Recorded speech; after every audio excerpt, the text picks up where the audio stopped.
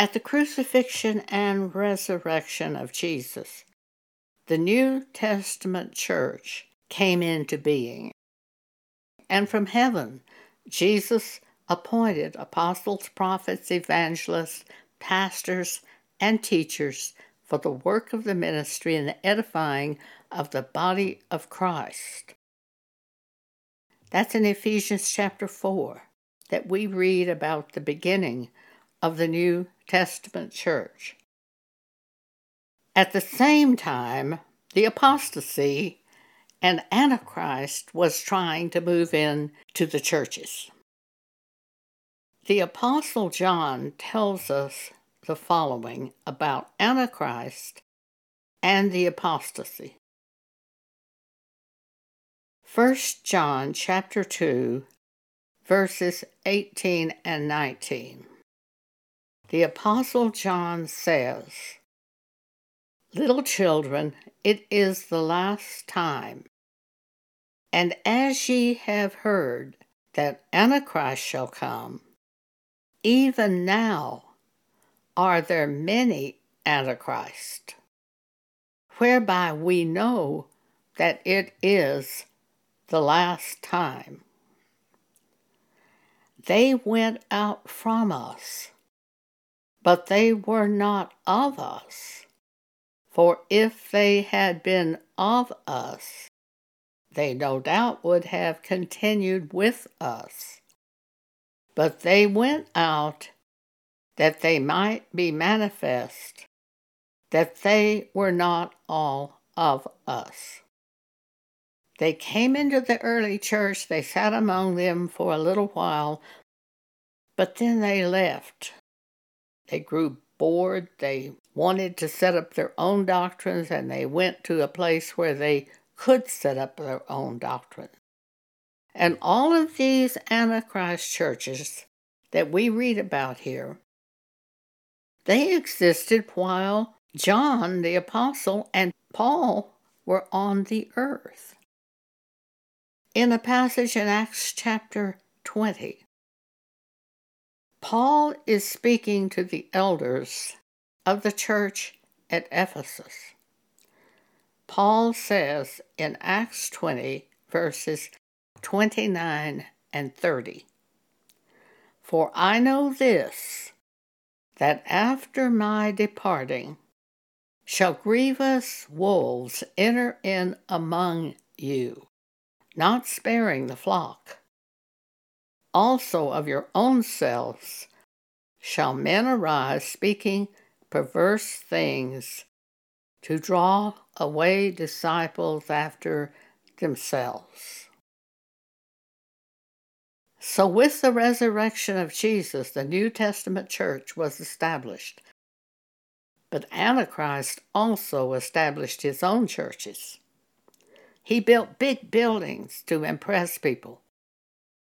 He put on garments with high-peaked hats and all types of paraphernalia to say, "Look at me. I'm of God. Worship me."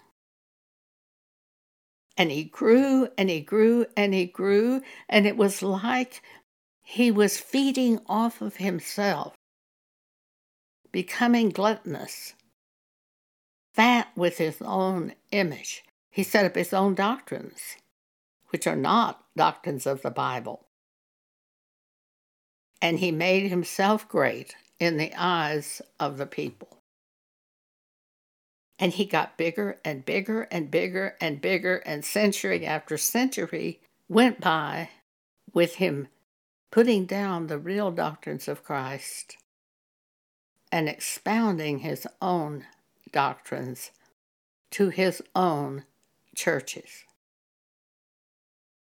But one thing grew along with him. There was a little remnant underneath all of this, just a small group, and they were the real church who had been given the Holy Spirit of God. And they couldn't be eliminated. And for decade and decade and decade, they continued until now. Here is the story of that small group that often were in caves and dens and met in secret, not in big buildings that were grand and glorious. Hebrews 11. Start at verse 32. And what shall I more say? For the time would fail me to tell of Gideon, and of Barak, and of Samson, of David also, and Samuel, and of the prophets, who through faith subdued kingdoms, wrought righteousness, obtained promises, stopped the mouth of lions, quenched the violence of fire, escaped the edge of the sword, out of weakness were made strong, waxed valiant in flight, turned to flight the armies of the aliens. Women received their dead raised to life again, and others were tortured and would not accept deliverance, that they might obtain a better resurrection. And others had trial of cruel mockings and scourgings, yea, moreover, of bonds and imprisonment. They were stoned, they were sawn asunder, were tempted, were slain with the sword. They wandered about in sheepskins and goatskins, being destitute, afflicted, tormented, of whom the world was not worthy. They wandered in deserts and in mountains and in dens and caves of the earth. That's that little remnant of God, the church. The church that has the heart of Jesus and the Holy Spirit of God. At the return of Jesus, the churches of the apostasy of the spirit of Antichrist will be destroyed by Jesus. We read that in 2 Thessalonians chapter 2, verse 8. And then shall that wicked be revealed, whom the Lord shall consume with the spirit of his mouth, and shall destroy with the brightness of his coming.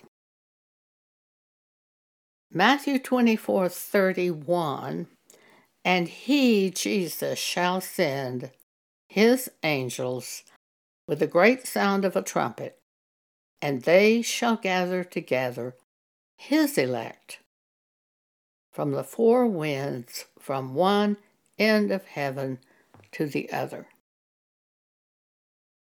That's the description of the end of this present world.